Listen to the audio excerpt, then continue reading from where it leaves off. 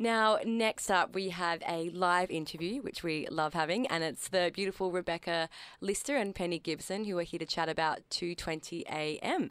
and Anvil production. Welcome, ladies. Thank you. Hello. Welcome. Yeah.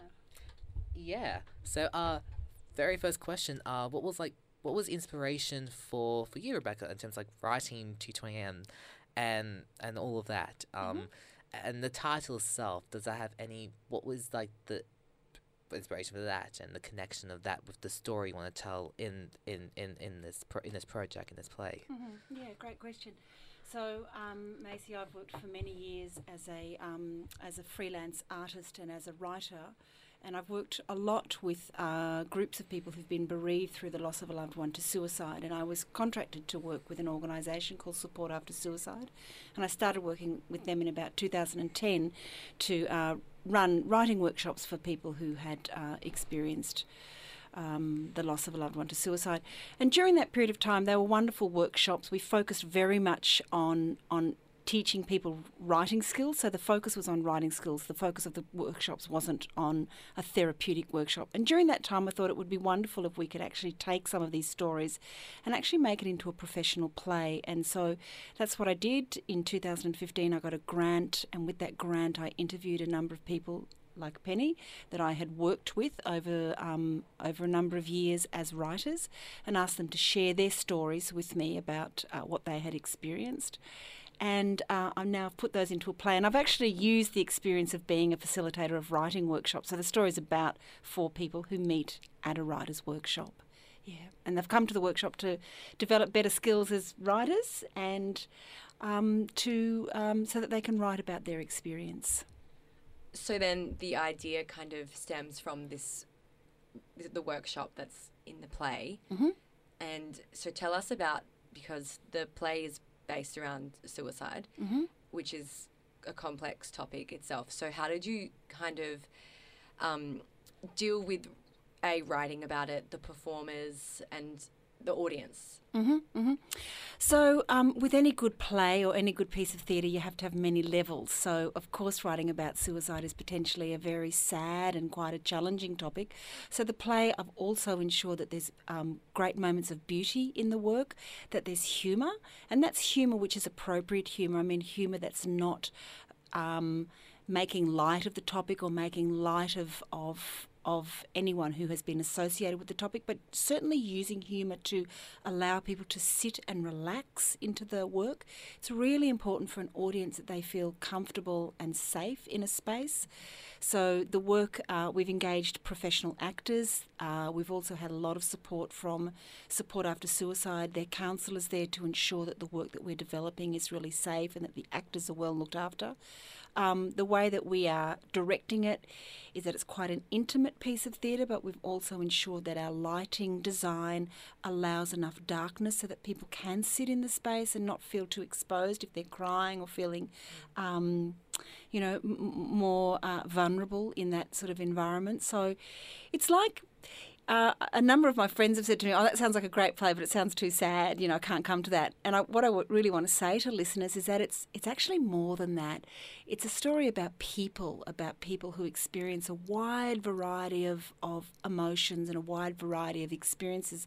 The writers' workshops that I ran, of which Penny was a participant, often we would laugh and laugh in those workshops. We learnt a lot more about each other than just suicide. Sometimes we talked about suicide, but other times we talked about a whole lot of other things because we were developing relationships and developing skills to become good writers. And this play is about relationships. Like any good play or any good piece of theatre, something has to happen. You can't just sit there and, just talk all the time. Something has to happen. And what happens is the development of relationships. And there are many topics in society that are difficult to talk about. Just because something is difficult to talk about, it doesn't mean that we should avoid it. We live in a world where, walking here, I just came through the refugee rally at State Library. It's a difficult topic. But we have to talk about it. It's almost like the more difficult the topic, the more often we should be talking about it, really. Yes, I agree. And this play is about a lot of, what happens often with suicide is that family members and friends who are left behind often feel deep guilt for what has happened. They can feel ashamed. And when we silence something, when we hide it or push it away or pretend it doesn't happen, it exacerbates that silence. And we know that, say, for instance, with sexual assault or things that have happened through institutions where people have been silenced, where their stories have not been supported, where they've not been given the opportunity to share those stories. And suicide sits in a similar kind of area.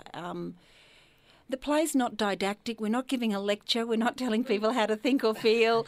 We're not saying, you got to do this or you got to do that. What we're saying is when we talk about it and share, what we share is something really human and something really real. I never in my wildest dreams did I expect my brother suicided, and I did not ever think that would happen. It never dawned on me. And then when it did happen, then you start to realise that it's unfortunately so common and that there are so many different emotions, and the great shame that you feel is awful, but you have to go through that. Grief is a journey. There's no clear ending, but you learn to live with hope and with dignity, and this play is about human dignity, about people being dignified. Right, well... I've been very much moved by this. So, yes. So Penny, we understand you've been a participant in this project and you've been interviewed about your own life experiences. Could you tell us more about that? Yes, I'd like to begin by saying that in the workshops that Rebecca ran, she's been speaking about we want people to feel safe with the play. Rebecca made us feel safe in the workshop. I think it went for 9 months. Wow. And so there was plenty of time for us to relax. There was no talk about suicide for quite a number of weeks, I think, or very, very small amount of discussion about that, so that we could focus on the writing tasks and we could relate to each other just as ordinary people in a workshop, not as people burdens, because most of us, the suicide was fairly recent for us. In my case, my son took his own life at the age of 41. And a number of us had lost children, a number of us had lost parents or partners. And I think, talking to my daughter-in-law just before I came, and her was her partner, my son was her partner, and she said, it's an opportunity, to play like this is an opportunity for everybody to connect with the saddened things, the grief that has happened in their life. And it allows you to, because as Rebecca says, too often we feel obliged to push that away. And when we're able to acknowledge it and to let ourselves feel it, it's healing. It's healing, even though it's grievous at the time and it's difficult at the time, but you can't avoid these things. Everybody has something in their life that's caused them deep grief. Yeah, and I definitely agree with what you said about talking about it can move that person on, move the family further into their life. I personally haven't been around suicide, so listening to this is quite daunting and scary, but it's definitely something that I want to see. So, sorry, I'm just lost for words after listening to that. I'll just say, in terms of it's kind of complicated in terms of that topic, but I can relate in terms of how I lost my own father to cancer, which I feel is he that didn't really have any control with that, and how that took him away, and so I'm just glad that you're writing this and performing this and bring all these stories about this topic to life and all of that. So thank you. Yeah. You said earlier that you were tackling the subject in a way with humour. So how does that happen? How do you form that? Well, I think whenever you bring groups of people together where they share real experiences and real emotions, humour happens. I think that humans have an extraordinary capacity for resilience, and I think by the time people make a conscious effort to come to a group like a writers group or go to a a therapeutic group. People are wanting to explore something, and with the right facilitation and with the right care, people feel safe in the environment, and with that safety comes a dropping down of the barriers, and if you're not with the workshops that I ran and also with this show, we focus on different things, and there are things that happen, things that are said to people when someone has suicided that are really quite, ridiculously funny. People will say things which sound terrible, but I had an experience where somebody bailed me up in the street once and just went into this whole monologue about, all about my brother and all this stuff about my brother and this and this and this, and this person knew my brother through work, and then I had to stop him and say, it wasn't that brother, it was another brother.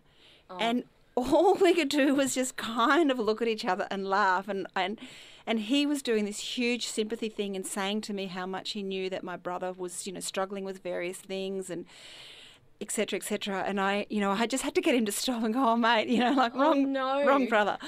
And there is, when I tell that story now, I can't help but kind of laugh. Yeah. It's like those things, we all have situations where sometimes there's a very fine line between laughter and tears, a very fine line. You know what it's like when someone tells you, when you see somebody, it's like all those comedy shows that we watch where people fall over and we laugh. They're cruel, they're awful. And we're not making fun of people, but when you put people together who are willing to share who they really are, you get humour. Humour is a survival technique, and it's all about how you create the space. So I've tried to keep that happening with the stories. The play has all these creative stories in it, so that the play is about these people in the workshop, but they also read the pieces of creative writing that they write. So they write short stories and poetry, and they write some little plays, so there's like a little play inside a play, and those things have humour. People say, funny things like, oh, I know exactly how you feel. I was devastated when my dog got run over by a car. And you think, whoa, okay. Well, it's actually a little bit different from that, but it means you understand grief and loss and empathy. Okay, I'll go there with you. But afterwards, we would have these sessions at our writing group where we would get the giggles, where someone would say something and you just get the giggles, and maybe part of that is a human survival technique. Are you, because this opens the 29th, doesn't it? Yeah. Yep. Are you at all nervous about any negative backlash or feedback? Because after I recently watched 13 Reasons Why, which brought in a lot of backlash from parents and teachers and schools, and I watched it and I thought it was fine, and I thought it tackled the subject beautifully, and it was something that obviously underage children should be with parents to watch it, but it was something that they probably needed to see and hear about. Are you at all nervous about that kind? Obviously not to that extent, but no, I don't think that we are. I think that we have dealt with the material in a very sensitive way. Of course, you can't guarantee that. People may be offended. I think that we have been very well guided. We've worked closely with Support After Suicide, and there are professional counselling staff there, so I've been guided at times. People such as Penny have come to the readings of the work prior to going into rehearsal. We have had professional staff available at rehearsals as well. Each show will be followed by a forum that will be facilitated by either a social worker or a psychologist. I'm a social worker as well, so I have a background as a social worker, and I work in my other day job as a social worker as well. But we're also, the play doesn't focus on the death of people. The play focuses on the people who are remaining and their emotional state. So we really don't explore the backstories of the people who have died, whereas 13 Reasons really explored the backstory of the young woman who suicided. So we barely mention the backstory.